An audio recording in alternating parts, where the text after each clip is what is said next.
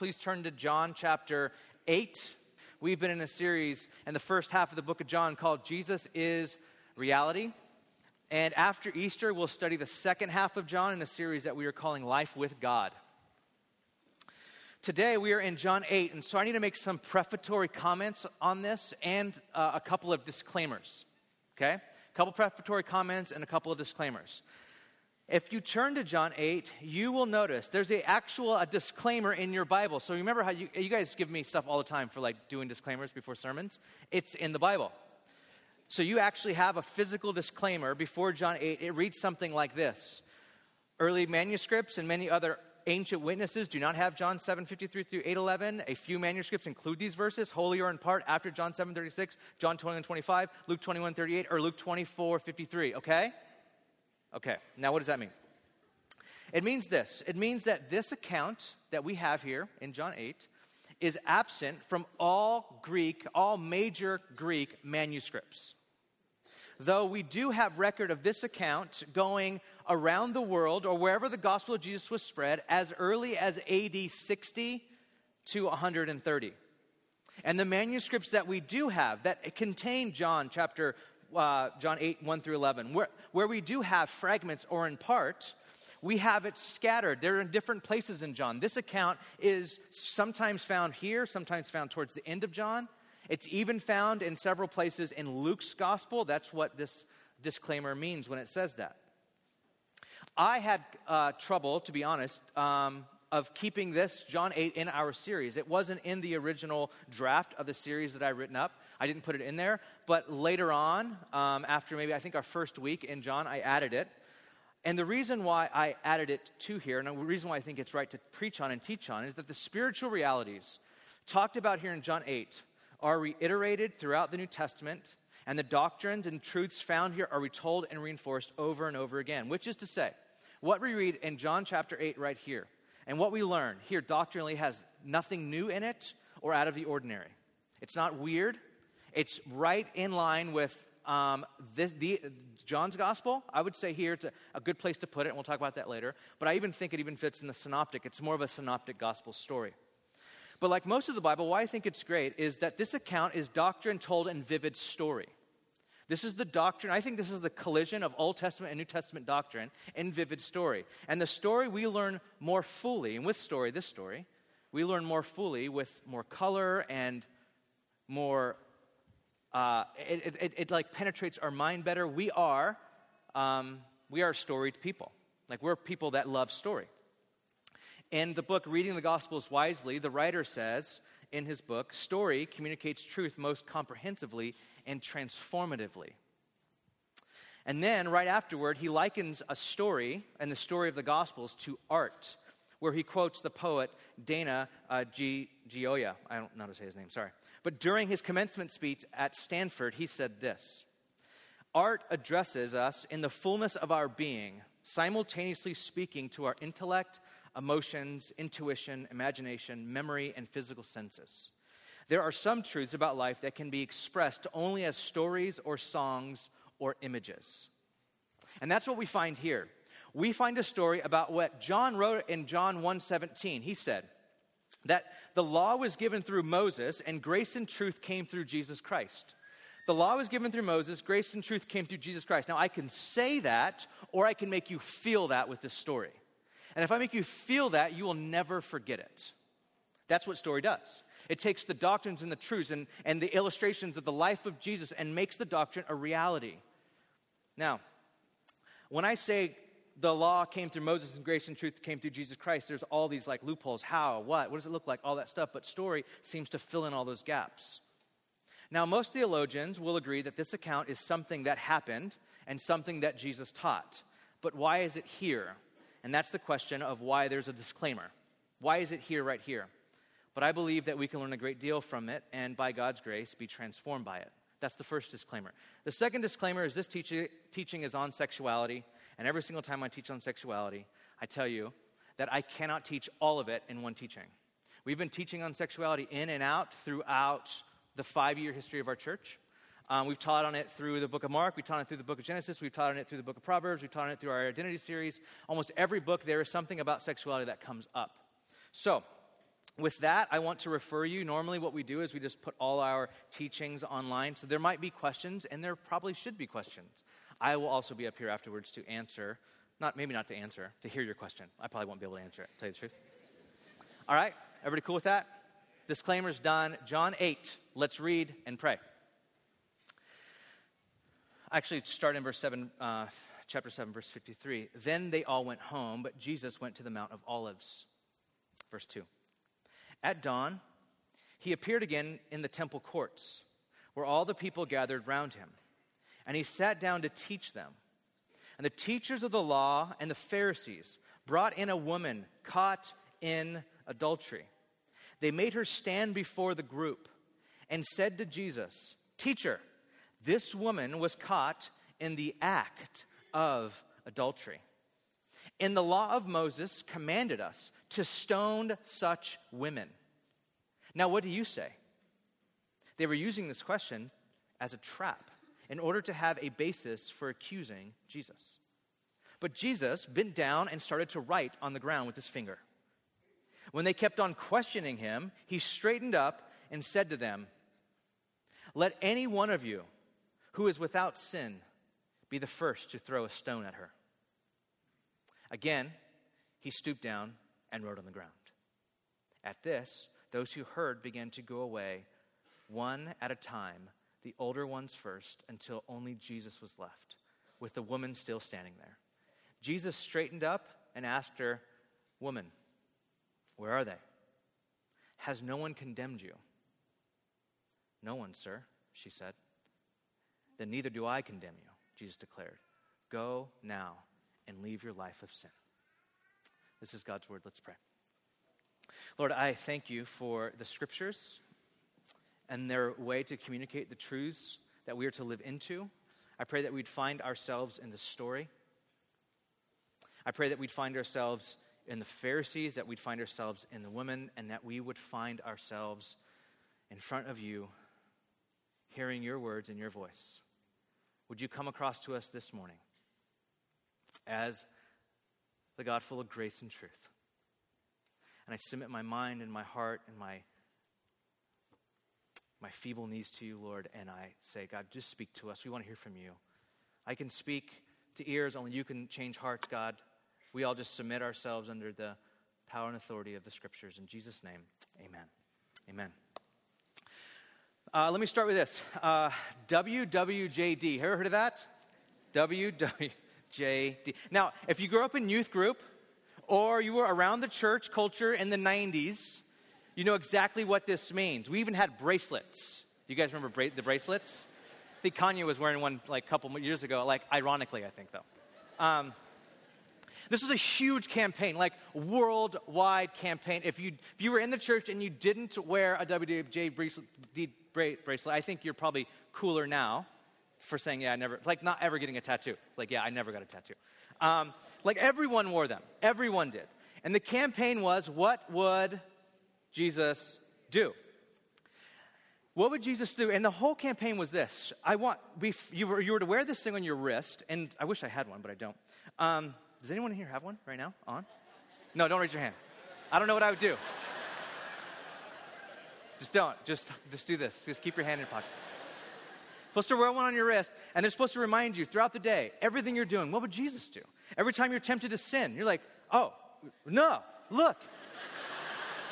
What would Jesus do? It was like this thing that would help you make all your decisions. It would guide you in life. Like you have to close a huge deal. Like, well, what would Jesus do right now? Now, the intentions were good. The biggest problem with the campaign is that you were turning Jesus into you. That's subtle, creepy even, but that's what you were doing. It was theologically, I think, just wrong. Whatever you thought best, what was best in the situation, was automatically what Jesus thought was best in the situation. It's like, what would Jesus do? And what does that even mean? Jesus would like eat like kale or like arugula. Kale, probably, but I don't want kale. Like, it places you in a place of you making decisions for Jesus. And what happened was, and I think that there's some undercurrent of repercussions there even now, and people that went through youth group then, but I don't want to get into that. But we detached Jesus from the Jesus of the Scriptures. And we became our own Jesus, our own little gods in a sense. It's subtle, but there were very, very huge theological implications. Here's the deal. We have what Jesus did. We don't have to ask a question. We have what he did. We have Jesus' thoughts on very important subjects and complex pastoral and cultural questions. We have it. We have one of the most powerful stories right here with the woman caught in adultery. So we don't have to ask, how would Jesus treat sexually shamed and marginalized people? WWJD. We don't have to ask that. We don't have to ask it because we have what he did. And we have it right here. And in our text, we will see both radical inclusion and transformation of a human life.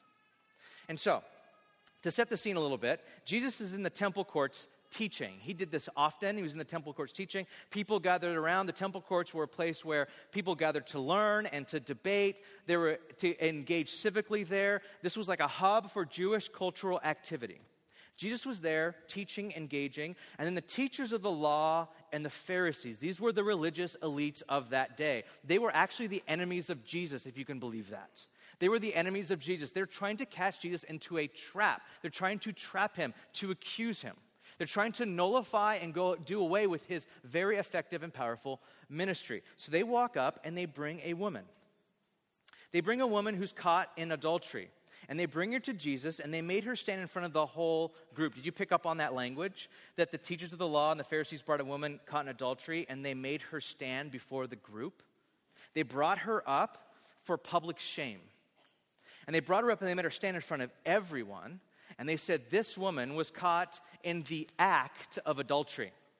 It wasn't like this woman committed adultery 4 months ago. This woman committed adultery last Friday. No, this woman was committing adultery minutes ago, and we caught her in the act, and now here she is. And here are the witnesses who caught her in the act of adultery, and they're standing.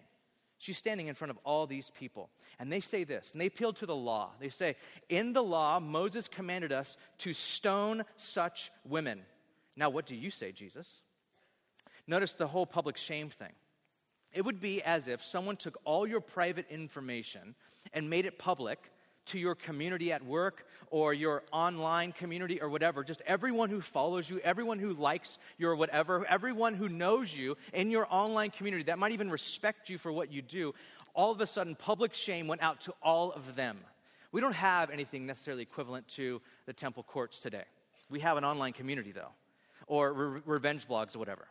And public shame is making a comeback in our day, by the way. In America, for the last several generations, we've been a guilt-driven society. And so the way that I get you to give or whatever else is guilt-driven. The way I get you to serve is guilt. It's all guilt, guilt, guilt, guilt. But now shame is making a comeback. And shame is making a comeback through social media. There was even a little opinion piece in the Chronicle a couple weeks ago called Twitter's Tango with Shame. Now, it's not like Twitter, the company's tango with shame, but the fact that when we're on Twitter, there's all the shame attached to it. There's shame attached to how people will tag you in a post, or if you get enough likes. There's shame attached to your online or your social media presence. Brene Brown, who's a psychologist and a cultural anthropologist, has written some stuff on shame as well. Standing in front of this group, this woman was experiencing public shame. These people knew who she was. They were standing in front of her, and they weren't just like people that knew her, they were leaders in the community. And they were saying that she is caught in the act of adultery, and they appealed to the law. And the law said this, Moses commanded that we stone. Did you pick up on this too? I didn't pick up on this until actually a lot later after reading the story well. Moses commanded that we stone such women. Did you get that? Like that we stone such women. There's a part of what they're saying, whether they believe in it or not, that they were saying the problem with our society today are these type of women. The problem with our world today are these type of women. The problem with our whatever marriages today are these type of women, these type of sexually immoral people. That's what's contaminating us. That's what's wrong with society. And Moses commanded that we stone such women. We have to get rid of them. We have to blot them off the face of the earth. Let's get rid of them. But here's the thing. This might catch you by surprise. They were right. They were completely right. The law did require sexually immoral people, those who committed adultery, to be killed. You can write this down for yourself and go back later tonight and read it because it's really fun reading. Deuteronomy. Chapter 22. Write that down. Leviticus chapter 20. This is actually in the Jewish Bible, or we call it the Old Testament. If you flip your Bible this way, you will find it in there. Now, why is the law there? Why was there even a commandment? There's one of the 10 commandments that you shall not commit adultery. And why do we have Leviticus 18? Have you ever stumbled upon Leviticus 18 on accident? That's scary land right there. All kinds of sexual laws. Now, why is there all this Old Testament law around sexuality? What are they trying to do? What is it trying to do? Well, here's what it's trying to do. Old Testament law around sexuality is trying to honor and get God's people back to Genesis 2:25. That's what sexual law is trying to do. When God commands something in the Old Testament, and even in the New Testament, what he's trying to do is he's trying to bring everyone back, get everyone back into where was this place of true, pure intimacy? Where was this place of true sexuality? He's trying to get everyone back there. Where we see in Genesis chapter 2:25, where we see God's design for sexuality.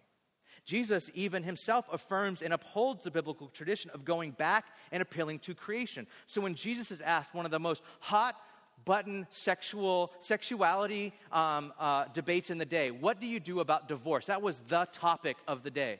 Jesus appealed to creation. This is so important. He appealed to creation. In Matthew chapter 19, let me read to you what he said. He said, haven't you read? They're like, what about divorce, Jesus? And he goes, haven't you read? He replied. Now he's speaking to people who knew the Old Testament. He's speaking to people that lived under the law of God.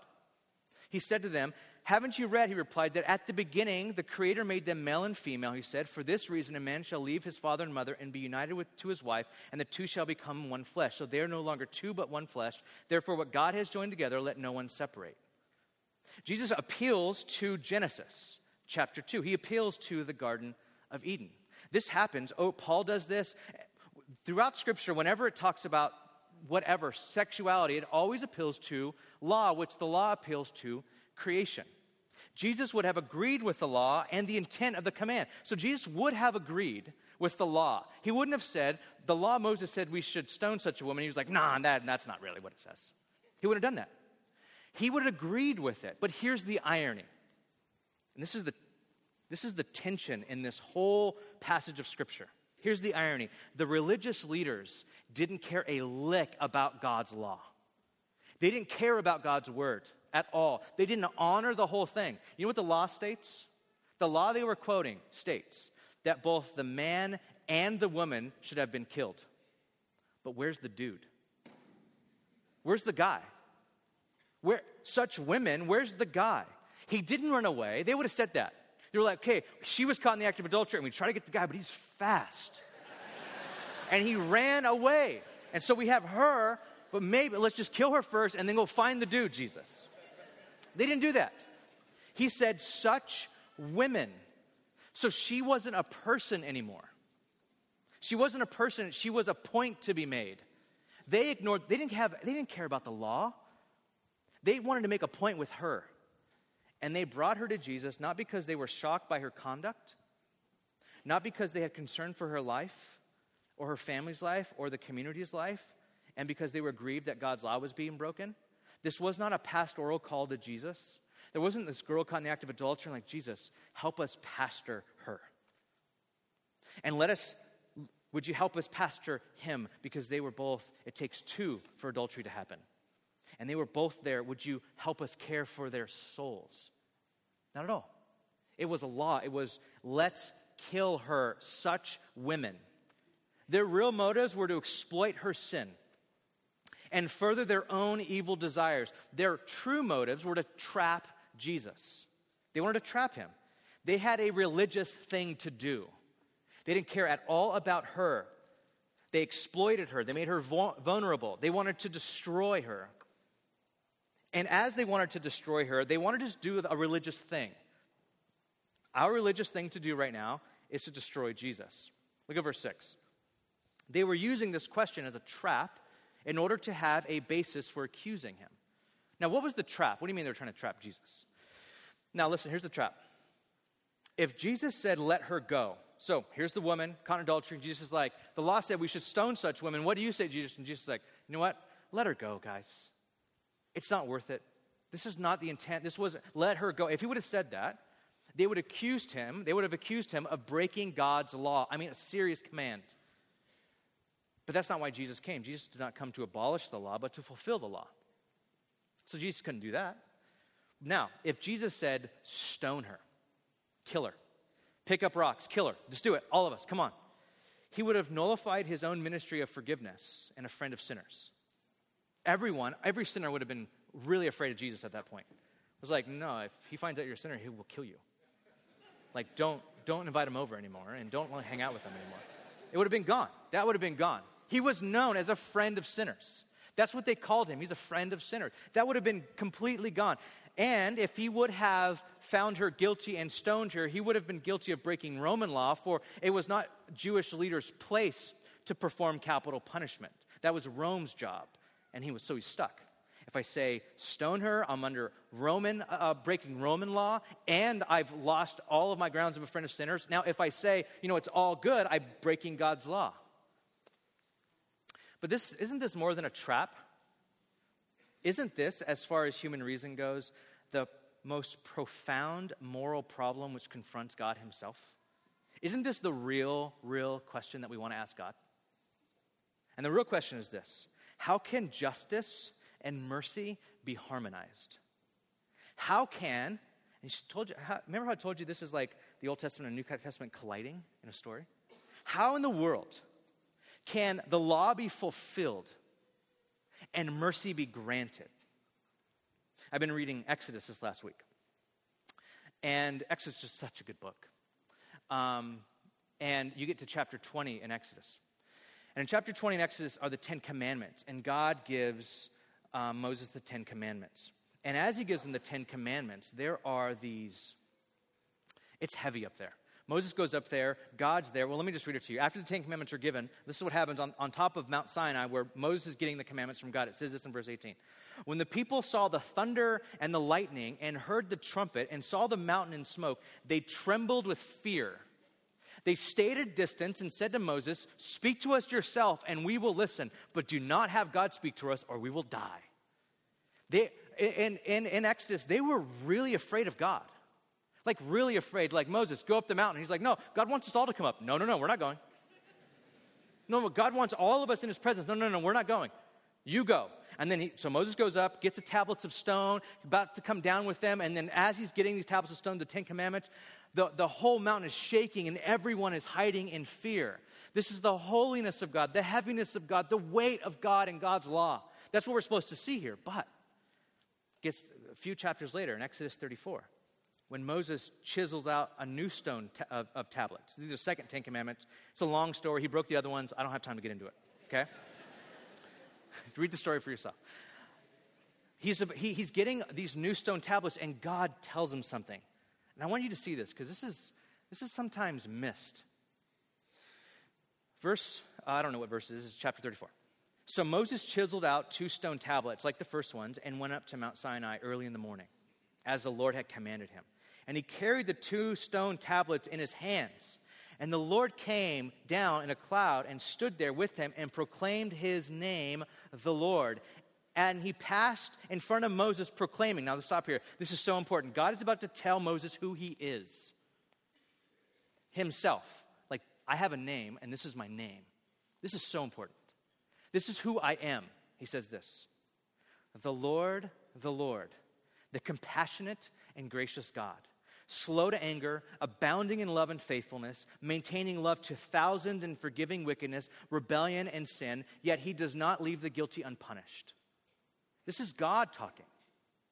God is saying, I am the Lord, compassionate and gracious. Now, you might have your own thoughts about the Old Testament God. Before you have your own thoughts and we ask God, who are you? This is what he would say. I am the Lord, compassionate and gracious, slow to anger, abounding in love. You're like, what? You were just like this holy thing on a mountain that everyone was afraid of a second ago. Like there's this tension that rolls through the Old Testament. God holy and heavy and weighty and awful, full of awe, loving, compassionate, gracious. Like you have justice and you have mercy.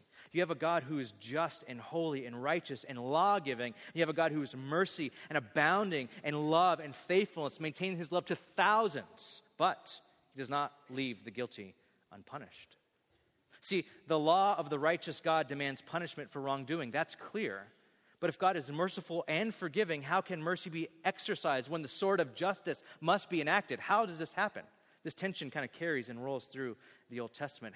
Can grace flow without rejecting the holiness of God? See, this isn't just a story. It's a question being asked. How can grace and law kiss? How can justice and mercy coexist in God? That's the real trap. They weren't just trapping him this is the real trap. This is like what we want to ask God. Now, what does Jesus do next? Like you do, he starts to write in the dirt. He just starts to write. And okay, so what is he writing? No, who knows what he's writing? Everyone thinks they know what he's writing though. People think, well, the 10 Commandments were carved with the finger of God. Jesus is God. He's like, 10 Commandments, 1. Thou shalt not commit adultery. He'll like circle that one. Thou shalt not like bear false testimony. He's like underline, underline, underline, star, asterisk, like he could, maybe. Some people go, no, he's writing Jeremiah 17 that says, those who turn away from you will be written in dust. That's what he's writing. When I was in youth group, I was taught that he's writing the names of the oldest person to the youngest and all their sins. That would have taken a long time. A long time. People were like, I'm bored. I can't take this anymore. I don't even know. Like, we don't know what he's doing. He could just be breaking tension. He could just like go down, and so that people aren't looking at the woman or at him, they're looking at what he's writing. They're like, he could just be smart and breaking the tension in the room. But when he started to write, look at verse 7. It says, they kept on questioning him. This is the single-mindedness of religiosity. No nuance, no soul care, no pastoral care. It's just, what are you going to do? Are we going to kill her or not? What do we do? The single-mindedness of religiosity. The reason why this is a powerful story, because it paints a strong picture of harsh judges who have neglected their responsibility to care for the soul of the woman. This woman cannot be written off as defective or told there's no future or hope for her, only condemnation. That cannot happen. See, in the mind of religious leaders, she is disposable. She is a non-person, only a thing to prove their point, only a tool in their theological strategies. And this is completely wrong. Jesus sees her as a person, as a human with a soul. And so he stands up after writing on the ground, and he says this. This is the statement that we all know. Let any of you who is without sin be the first to throw a stone at her. And then again, he stoops down to write. Just write some more. Jesus takes the Jewish Bible seriously, the Old Testament. Jesus does not acquit her here and say she's innocent. He doesn't stand up and say, she's all right. She's okay. You know what? This is what she does. It's the way she is. Everyone just stop. Just stop. He doesn't do that. He upholds the law and says, the one of you without sin be the first to throw a stone at her. See, the first stone is the hardest stone to throw. By Jewish law, the two witnesses against the sinner were to be the first two stones thrown. So the person who was supposed to throw the stone are the person who are her accusers. And these were the hardest stones to throw because the first stone means you take responsibility of the accusation yourself. I'm responsible for accusing this woman. You're taking responsibility for the rightness of your testimony. You're taking responsibility for the righteousness of your action and innocence upon yourself. That's what the first stone meant. I mean, after the first and the second stone is thrown, you just follow everyone else. It's easy. And now if you don't know how easy it is, if you marched at all after the Giants won the World Series, like, I would never throw a couch in a fire. Until you do. Because everyone's doing it. Everyone is. If you have ever, did you walk down the street? It's like people, just like one random person wouldn't do that by themselves, just couch fire in the middle of Mission Street, and you wouldn't do that. But when there's 100 of us, it takes the first person to throw in the couch, and then everyone else is, yeah, my couch too. Like, everyone does that. And you're throwing in all kinds of random stuff. And there's this huge, like, it takes one person. And then everyone else after that, it's really easy. That's what this is saying. The first 2 stones are the hardest to throw. The first 2 stones are saying, I'm throwing this, and I say that I accuse her, I take responsibility for this accusation, the rightness of my testimony, everything, and you throw it. And then everyone else, we just throw it on. And who among them will presume the sinlessness Jesus required? Who among them can do that? Now, the question is not intended to avoid civil or criminal justice, because what judge or jury is sinless? But Jesus' question wants to probe their motives. And that's the point here. Jesus wants to probe their hearts to show us that the evil lies within us. Our sins lie within us. Jesus tests their motives and says, I will uphold the law, and you can stone her, but the one who was pure in the intent of the law. If you are doing this because you have pure intent to preserve the law of God and this community, then throw the first stone. René Girard, who is a professor at Stanford University, has written that this story exposes the nature of humankind in our desire to scapegoat, to want to hang society's problems on one thing and then destroy that thing. He calls it satanic. He says that we all have these such women or such people. Every culture in the world has a certain people, whether it's sexually immoral or the poor or the LGBTQ community or the sick or the elderly or the Google bus. Seriously. That's the problem.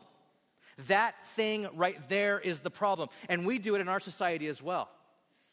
We do it all the time. It's the poor, it's the homeless, it's this, it's that. That is the problem. And one day they'll turn to the Christian. The Christians are the problem. Everyone will look for a scapegoat. The church does this. Though society does this, we always look for that thing that we think is the problem and go after it to kill it and destroy it. It's not nuanced. There's no room for soul care. There's no wisdom involved. We say, that's the problem and it has to go. Stone it, kill it, crucify it. Jesus says, okay. The one among you who's without sin, throw the first stone. The one of you that is completely guiltless when it comes to this accusation. See, the biggest problem of religion is not recognizing the evil that lies in our own heart. It's not realizing that when we're saying it's you, we're actually saying it's also me. See, Jesus isn't saying that the law of Moses was wrong, only that if we're going to take it serious, we should all find ourselves guilty of it as well. If we're going to take the law of God seriously, we have to all start with this. We're all guilty of breaking it. All of us are. And next, something happens that's absolutely remarkable. I've often pictured the sound of this, of Jesus writing in the sand, the sound of that. And then him standing and saying, let he without sin cast first. And then the first thud of a rock hitting the ground. They just drop their rocks. And then, and they would just, all these thuds all over the ground. And then the shuffling of feet, walking out. There's the sound of all that. This is deafening silence, and then, and then people walking. And then all of a sudden it's completely silent again. And Jesus said, women, where did they go? Where's everybody at? Is there no one here to condemn you? And she looks up, maybe for the first time. Because her head, I would not be standing in front of people being condemned looking at you in the eyes. My eyes would be looking at the ground the whole time. She probably looks up for the very first time. And she realizes that no one's there. She says, no one, sir, or the word there in Greek is Lord, by the way. And Jesus says, neither do I condemn you. This is crazy to me. Jesus does not condemn her. Jesus has this woman in his hands with all her sin exposed. He knows everything about her. He has the power to crush her. He has the power to kill her.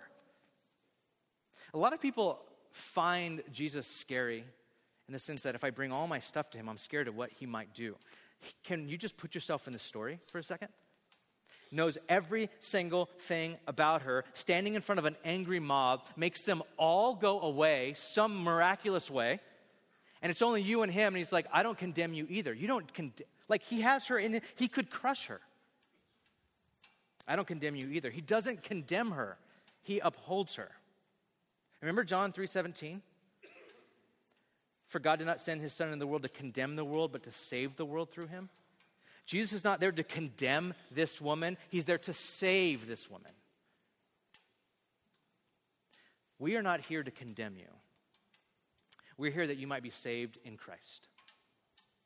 I don't know what you've heard in churches before. I don't know what your history, your pastors, or whatever you deal with. We're not here to condemn. We're here that you might be brought into life in Christ. He does not condemn her, but he does not condone her. He does not condemn her, but neither does he condone her. He says, neither do I condemn you, he declared. Go now and leave your life of sin. Jesus is so radically inclusive. Standing on behalf of the scapegoated and the marginalized is clearly seen in the Gospels. If there are scapegoated or marginalized people in our society, there's a good chance that you can say Jesus would be standing with them. But even more radical than Jesus' inclusivity is his radical invitation to transformation. This here is nuanced care for her soul and well-being. She doesn't need to be quickly stoned. She doesn't need to be quickly or simply acquitted either. She needs to be transformed. And this is where I think the breakdown comes in church. I know we argue about a lot of stuff. Here's the thing. Just let me be as honest as I can with you. Jesus desires to transform us. Period. Jesus wants to transform us. He wants to transform our lives. This is what she needs. She needs true life that's only found in Jesus, the Lamb of God who takes away the sin of the world. And you will not find it in any other thing. Christ alone. This woman, like all of us, needed forgiveness. N.T. Wright comments on his commentary on this. It says, forgiveness is not the same thing as tolerance. Being forgiven doesn't mean that sin doesn't matter. On the contrary, forgiveness means that sin does matter, but that God is choosing to remove it. Do you remember that? You remember at the very beginning of John the Baptist, who's a different John, sees Jesus and he says this, behold, the Lamb of God who takes away the sin of the world. He makes that statement, behold, the Lamb of God. In the Old Testament, the Lamb of God was the thing that they would confess their sins over and sacrifice it for purification. And John is saying that Lamb that gets us into access with God, that removes our sin, that's who he is right there. And then the rest of the book, you can almost read it like this. Jesus is taking everyone's sin on himself. He's a lamb that's walking through Judea, that's walking through Jerusalem and taking sickness and brokenness and disease and demon possessionness. I don't know if that's a thing. And sexual morality. He's taking all of these things upon himself. And as he's doing that, he's becoming like the woman. Because here's the thing. Why I think this pericope, this story fits at the beginning of John 8, why I think it's perfect here, is because John 8 starts with people in the temple courts trying to stone a woman. Chapter 8 ends like this. At this, they picked up stones to stone Jesus, but he hid himself, slipping away from the temple grounds. It starts with them trying to stone a woman and ends with them trying to stone him. What's the point? The point is this. The progression goes that Jesus is really the one they want to kill. Jesus, this is the way that John is telling the story. It's an unfolding narrative that Jesus is becoming the Lamb of God. He's like stepping in and absorbing people's sins. He's stepping in and taking them on himself. He steps in when these people want to kill this woman for committing adultery. He steps right in the middle of them and absorbs it. By the end of the chapter, they will want to kill him, and they will plot that way. With the woman at the well, he absorbs this. He keeps doing this throughout the gospel. We'll see that he does that with the blind man too. He absorbs brokenness. He absorbs all of this. So how does justice and mercy, how is this harmonized? It's harmonized by Jesus taking the woman's place, literally taking her place. That's the way John's telling the story, that Jesus stepped in and took this woman's place. They no longer want to kill her, they want to kill him. That's the point. That no longer does she die for her sins, but he dies for her sins. And not just her sins, but our sins as well. All who would come to him. He does not condemn, he frees, he transforms by his power. There's one thing I want to say before we close, and I think this is more the pastoral, maybe some pastoral unction going on here. You might be here this morning feeling like you are stuck in an impossible situation. Like impossible. Like you might even have contemplated suicide, of leaving, of abandoning and everything. There's no way I can get out of this situation. If I go this way, I'm dead. If I go this way, my life's over. There's no way I can go. This woman was in an impossible situation, and Jesus was in an impossible situation. And he made a way out. He made a way when there was no way. He can come in and he brings life where there seems to be just death. He comes in and he brings newness when you're like, it's so quick how this girl went from death to life. She was standing in front of people this close to dying, and then she walked away free. He cleansed everyone that wanted to kill her and cleansed her, and she's alone in the temple with Jesus. That's like a reverse cleansing. That's like a woman coming in who's an adulteress, and then all these religious leaders are just going, let's get rid of all the people that are impure, and then all the religious leaders are gone. And only this woman, and then he makes her pure. And he goes, you can stay. Are you kidding? This isn't fairy tale. I'm not making this up. I'm not trying to do some pastor thing, like trying to get you to do something. This is real. Like Jesus does this. By the power of God, he makes dead things alive. He brings life where there is no life. He makes a way where there is no way. It takes this complete trust, though. I mean, do you trust yourself, and can you trust yourself to Christ? Let's pray. God, we thank you. I thank you, God. I know that you, Lord, make a way where there is no way, that you bring hope in hopeless situations. And Lord, I want to pray that we would trust you, that we would turn to you, that our minds wouldn't get in the way. I want to pray for our minds, God. I tend to overthink things so often. I pray there would be this sweet abandonment and trust in Christ today. To trust you, God. To do what we cannot do. To remove our hearts of stone and give us a heart of flesh. To remove our impurity and give us purity. To transform us, God. You have a way, Jesus, of upholding your truth and bringing your grace. Help us to live in that tension. In Jesus' name, amen.